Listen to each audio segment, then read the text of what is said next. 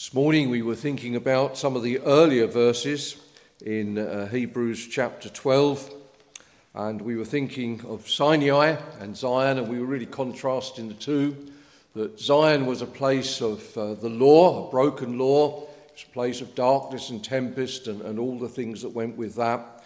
Sinai was a place that really said you cannot come, you cannot approach.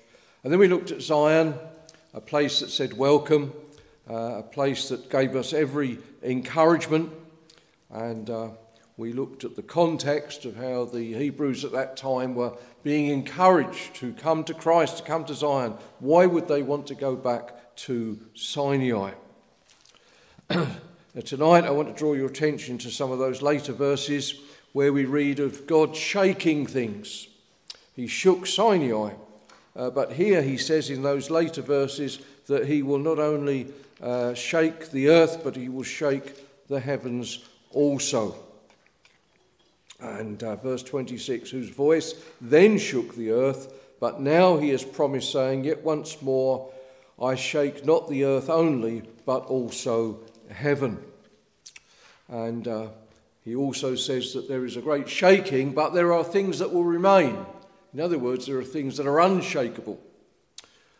And so this evening I want us to look from a biblical point of view to see what the Lord would say to us from that passage and also from Psalm 11, because the psalmist was living in perhaps a far lesser, in sense of vastness of the situation, but he was in a micro situation, if you like. And he found himself in a position where everything around him was in a state of flux, and under the hand of God, the Holy Spirit, in verse 3 of that psalm, he asks the question, if the foundations be destroyed, what can the righteous do? And say Hebrews 12 talks us about the foundations being destroyed, or at least being shaken. And we know that we live in a very unstable world, perhaps more than ever before, not just because of the things we see happening, but when something happens in another part of the world, it now affects vast areas of the world. So, for example, in years past, we might say the Crimea War, it didn't really affect people, only those that were on the spot and the countries that were sending soldiers to that war. But today, when you see a war in Ukraine or in Israel, it affects the economy and the people of many nations around the world. And we live in an unstable world, and we see how quickly things change. We see a world that's changed, particularly perhaps in our own land, in morality. We see how quickly economics can change. Something happens on the stock exchange in America, and immediately billions are wiped off of the stock exchanges in Europe. And of course, I've mentioned warfare. And we can find ourselves daunted and even distressed by the change and instability we see around us. So I want to draw your attention to the fact that although much of what we see, and perhaps for those of us a little bit older, we've known of the world in years past, there is one who changes not. And there is one who says there are things that will remain. And whatever we see around us, there are things that are going to be constant. There are things which cannot be shaken. Now, I want to see four things this evening, and probably they are brief, but firstly, I want us to see that our foundations indeed are being shaken and destroyed, and they're things that are shaken by humanity. And then secondly, we'll see they're things that the Lord is going to shake. And thirdly, we're going to see those things that remain, they cannot be shaken. And then fourthly, we'll answer the question from Psalm 11, then bearing all that in mind, what can the righteous do? And so we look at all that situation, we say, well, what can we do in this situation? Now, I say in Psalm 11, David found himself in a dangerous situation.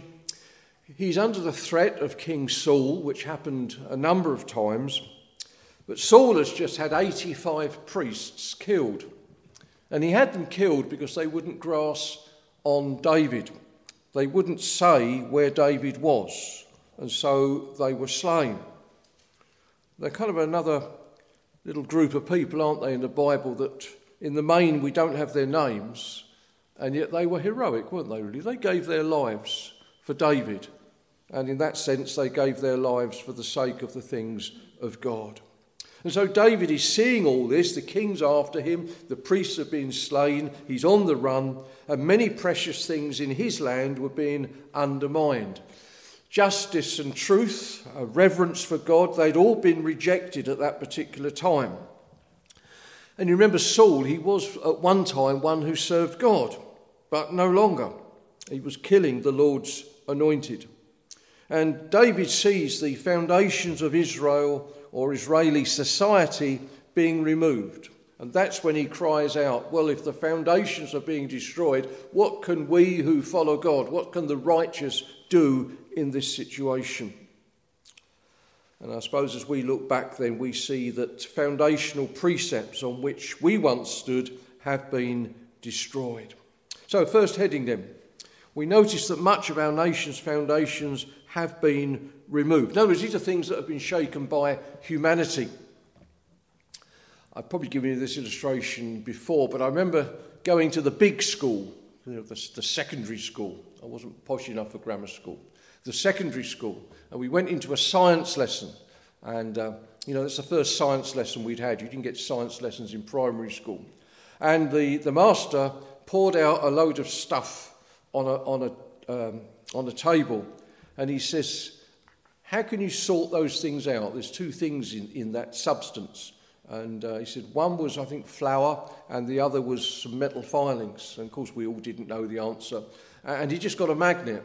Of course, put the magnet over the pile, and all the metal filings came out onto the magnet and left the pure flour there. And we thought, well, that's pretty clever, but it's common sense, I suppose.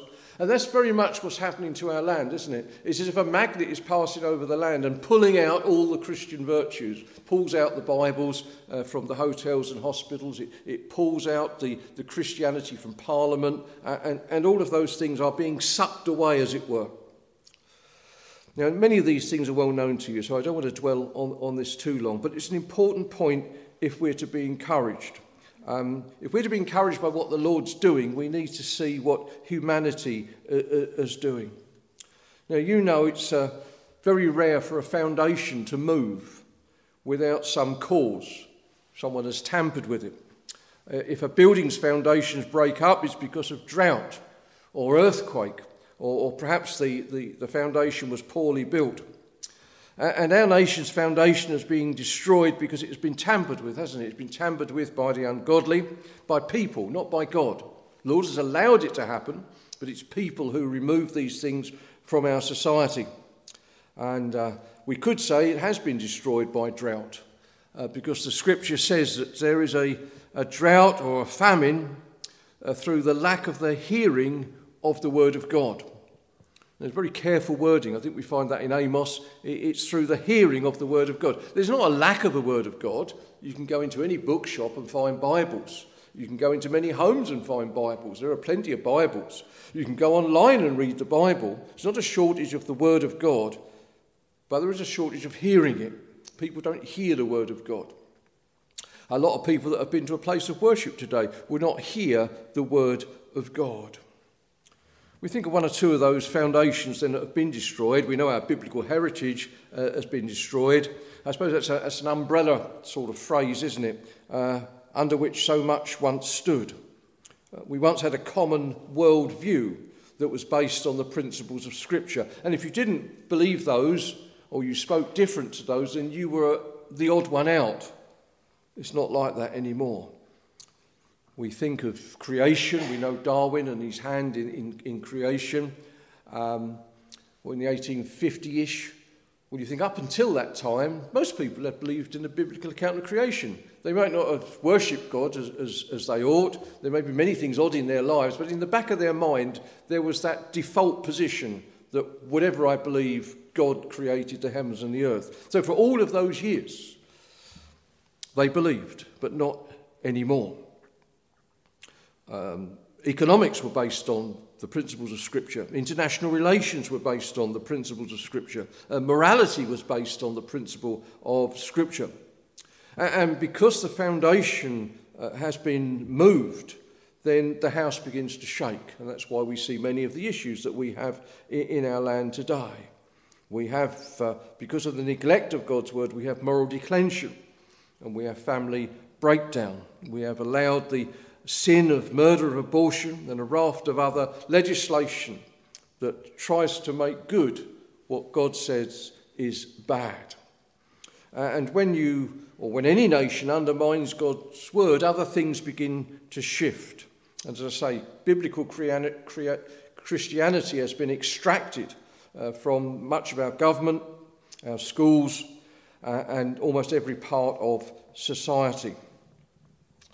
And we should be grateful for people like the Christian Institute that in a very efficient and professional manner try to defend Christian principles. And it's interesting that when a Christian finds themselves being taken to court, maybe by the police or it may be by a local authority, etc., that mostly those cases are dropped, or one or two that get through, they are not found guilty because they are dependent upon the bits and pieces of law that we still have. We don't know how long that will last. And there are many things being threatened, isn't there, even at the moment. And who knows, after an election, government has, whichever government it is, it has a full term in front of it, may well bring things in that are further and further away from Scripture. We know at the moment there are people waiting to go to court, and some have been there, who have been found praying outside or near an abortion clinic. And the police ask them, this is the sinister part perhaps, the police ask them, what are you doing? They say, I'm praying. And they say, what are you praying about? And if you said, I'm praying about the football match up the road, or I'm praying because my mother's ill, then that's fine. But if you say you're praying, one man, true, you would be of the Catholic persuasion, but he was saying he was praying for his son that had been aborted, then the police arrested them.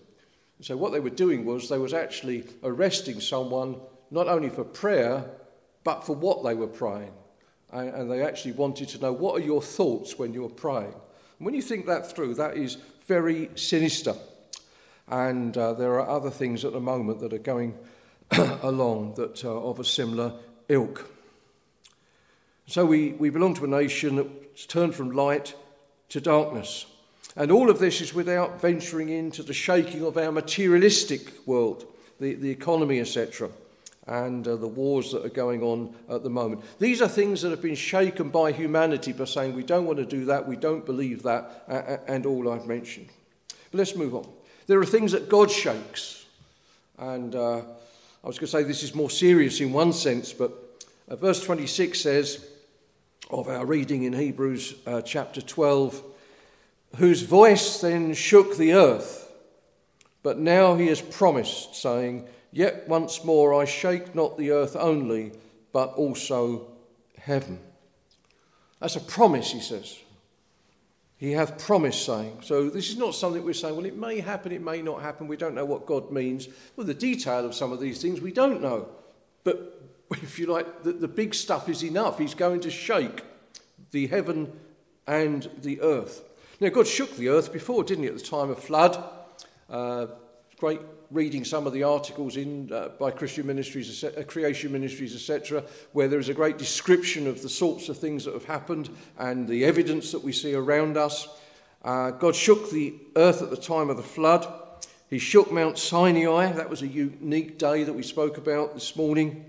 When he gave the law to Moses, he shook the earth when Christ yielded up his life, and he's going to shake the earth yet again.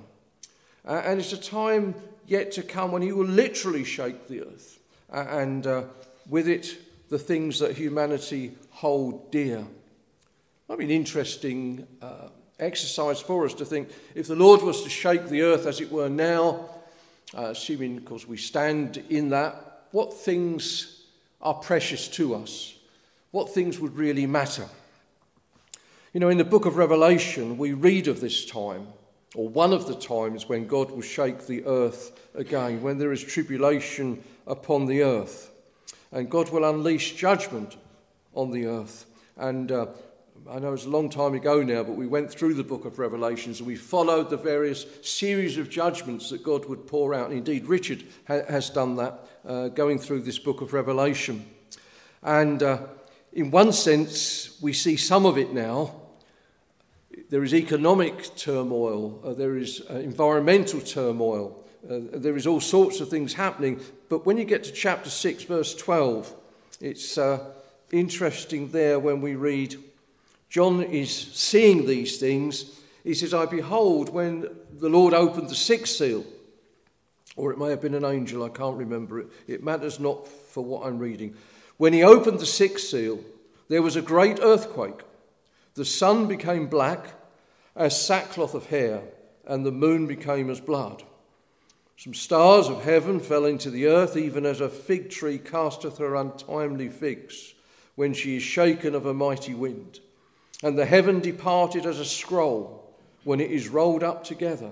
And every mountain and island were moved out of their places. And the kings of the earth, and the great men, and the rich men, and the chief captains, the mighty men, bondmen, free men, they hid themselves in dens and in the rocks of the mountains, and said to the mountains and the rocks, fall on us, and hide us from the face of him that sitteth on the throne, and from the wrath of the Lamb.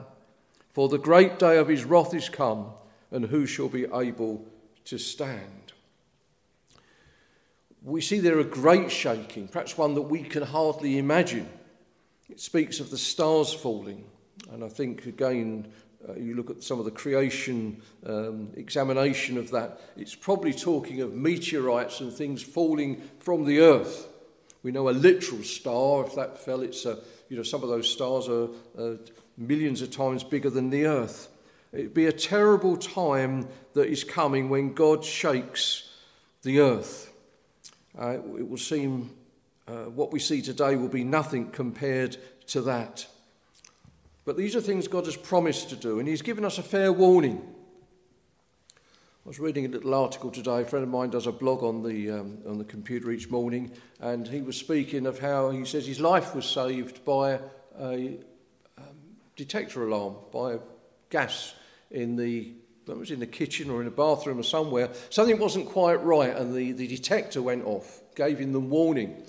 And when the people come out to sort it out, they said, without that, you would be dead, because the gas that was coming from their boiler didn't have any smell to it at all, and it is that which has killed a number of people. And so his life was preserved by that detector that went off. And this is very much like that when we read the Bible, when we hear people preaching, when we read a tract.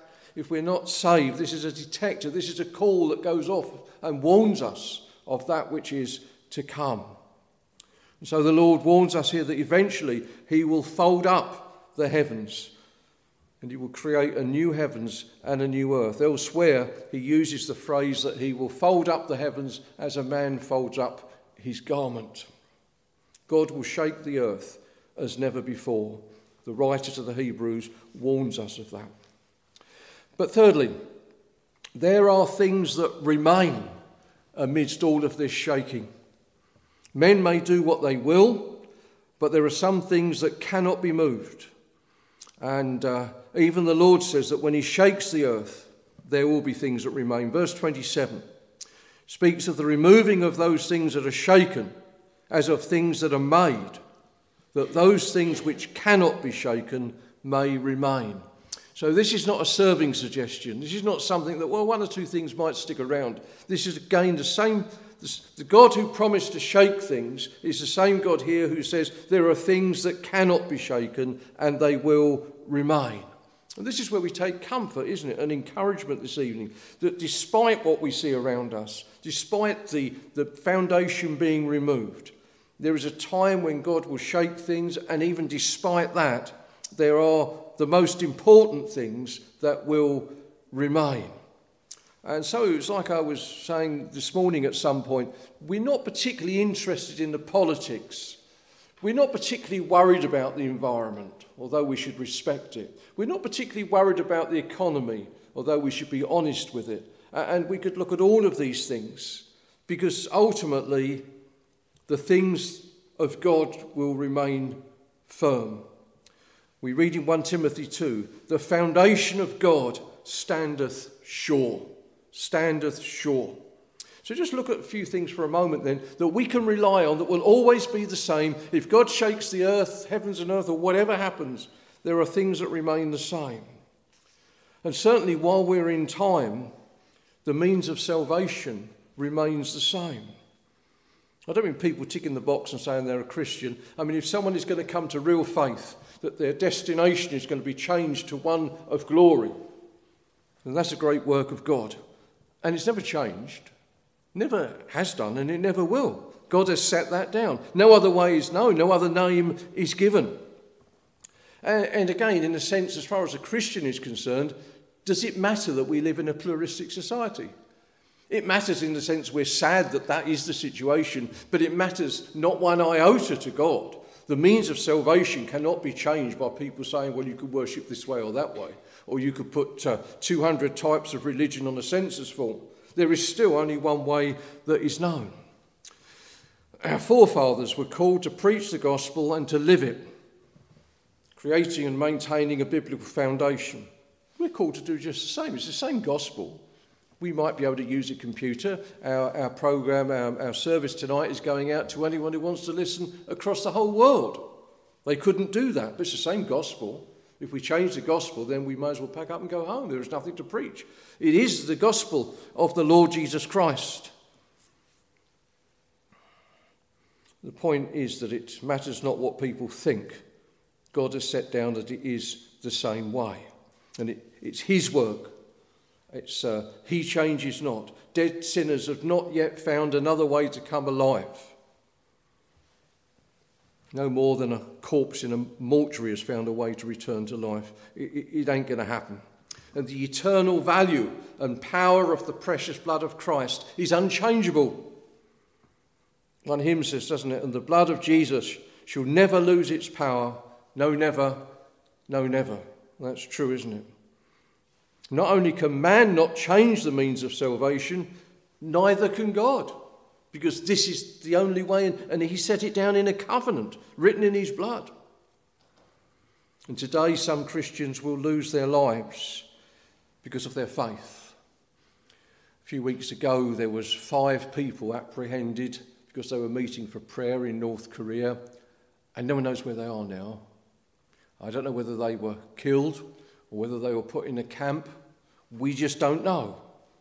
But that wasn't unusual for North Korea. It isn't unusual in many countries. Today there will be people who will lose their lives because of the gospel. But that which is most precious in Christ remains. They're still a saved people. And people will be saved today in Chinese prisons, in the loneliness of an Eritrean dungeon, or maybe in a church pew in the street, but they all find salvation the same way. As one hymn says, some come through the flood, some come through the fire, but all come through the blood. That is unchangeable. It remains. Of course, we've got the Bible. That remains. It's the most attacked book in the world. What does the psalmist say? Forever, O Lord, thy word is settled in heaven. And again, it doesn't matter what people do to the book. They can burn all the Bibles there are, if you like, but it's still the same. People may misquote him. His word liveth and abideth forever. I suppose one of the sad things is that the Bible is often attacked from the pulpit. I was reading a couple of weeks ago of a pastor, and I won't mention his name, but he's probably pastor of one of the largest churches in America, where literally tens of thousands of people will turn up every week. And yet it would seem by my observation that there are things there very different to Scripture. I'm not talking about a variation of a form of worship, etc., but when someone denies the Trinity, when someone refuses to talk about sin, when someone denies the scriptural account of creation, when they don't preach a biblical gospel, when you put all of that together, you think, that's not a church. That's just people coming together to pretend it's a church. And it's not surprising it's the most popular. You might say, well, as long as that stays in America, that's their problem. But the issue is it's on our television. And sometimes I've found Christians come to me and say, oh, we want to listen to so-and-so on this channel. He's really good. And maybe that bit that you heard was good, but we have to look further. We have to look deeper than that. We find that they're not really believing most of Scripture. But it makes no difference in the sense the Bible is that which is going to remain. It's interesting, wasn't it, that not so many years ago when Billy Graham came over, he was welcomed. And even Officialdom, the Queen, had a number of meetings with Billy Graham. Didn't have to believe what everything he said and did 100%, but we have to stand back and say, God used that man to save many, many people. And here we are, a generation later, and his son, who preaches the same gospel, people don't even want to let him come into the country. And various venues around the country cancelled on him. But again, there are those who went to court and they were found, no, the law of the land says you must let these meetings be held.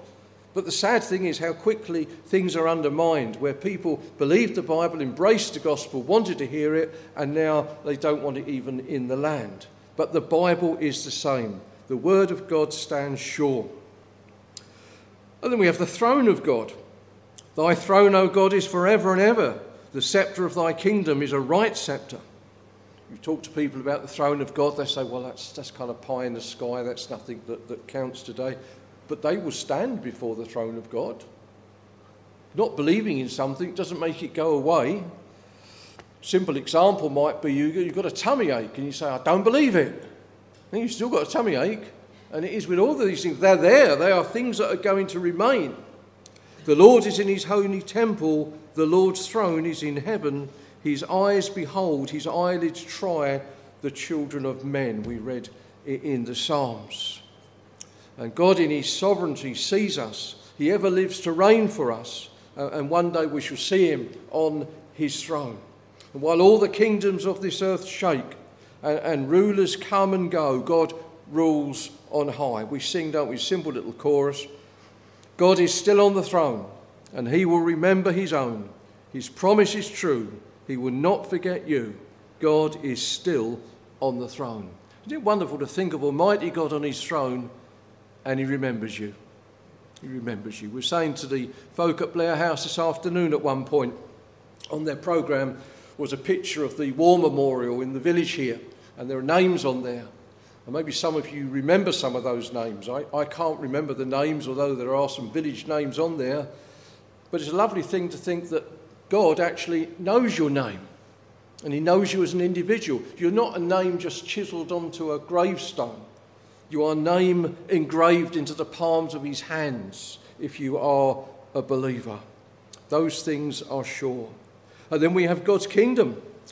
Verse 28 says, we receive a kingdom which cannot be moved. What a blessed hope we've got that we are part of his kingdom now in that sense, but we're going into a literal kingdom when he comes and he reigns.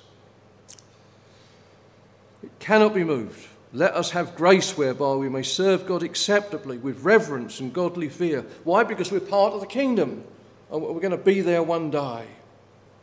And then one more, of course, Christ himself. Father, Son and Holy Spirit, they're unchangeable.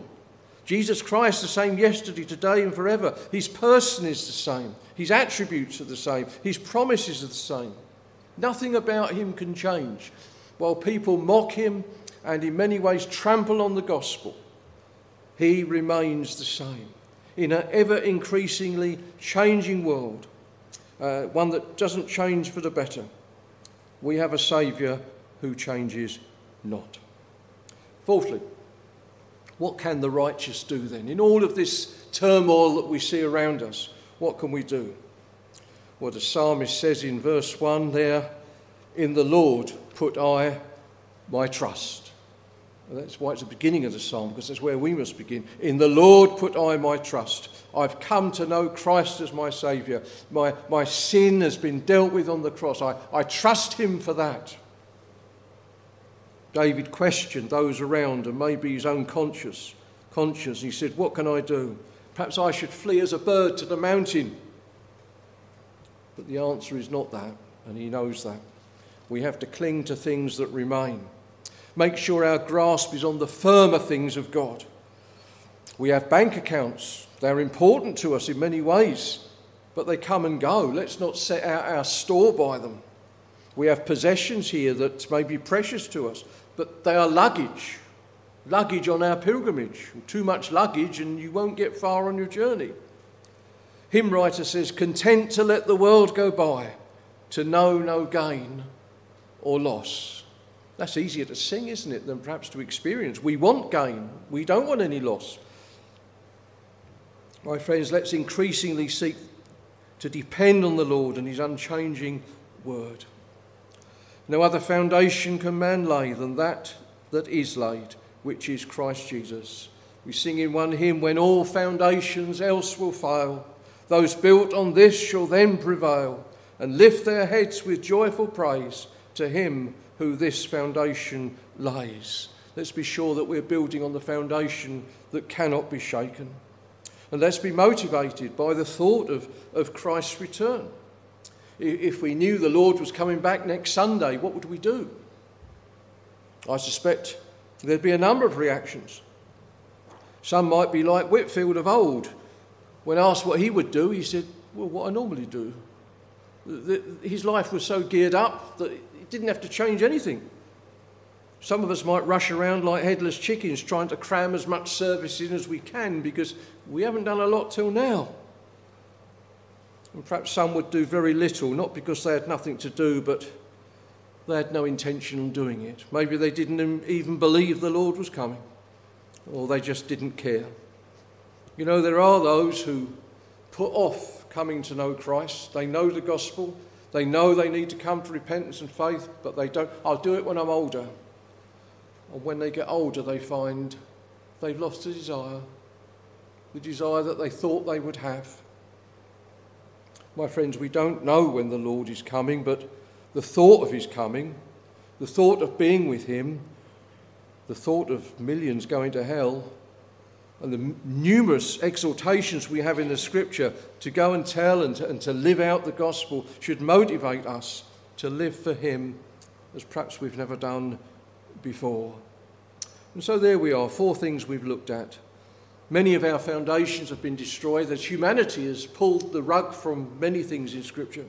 Secondly, the Lord is going to shake the earth. Thirdly, there are things that remain. And fourthly, what should we do? Cling to those things that remain and look to him, particularly for his coming. Really, there's lots of application there already, but just one closing final point. If this is what the righteous should do, what are the unrighteous going to do when the foundations be destroyed? The psalmist says, upon the wicked he shall rain fire. In other words, there is a lost eternity. We have to be honest with these things as we were this morning. There is Sinai, the broken law. God is unapproachable. But through Christ, same God, Christ has made a way whereby we are welcome. And the Scripture warns us, and Hebrews in particular warns us, that we should not refuse him that speaketh. Christ is available today for those who will trust in him. And whilst the world begins to wobble a bit and we shall see a great shaking, come to Christ, a solid foundation. May the Lord enable us to do that and encourage us in the week ahead that whatever we read round about us, remember there are things that are going to remain, and those are the things that I'm hanging on to.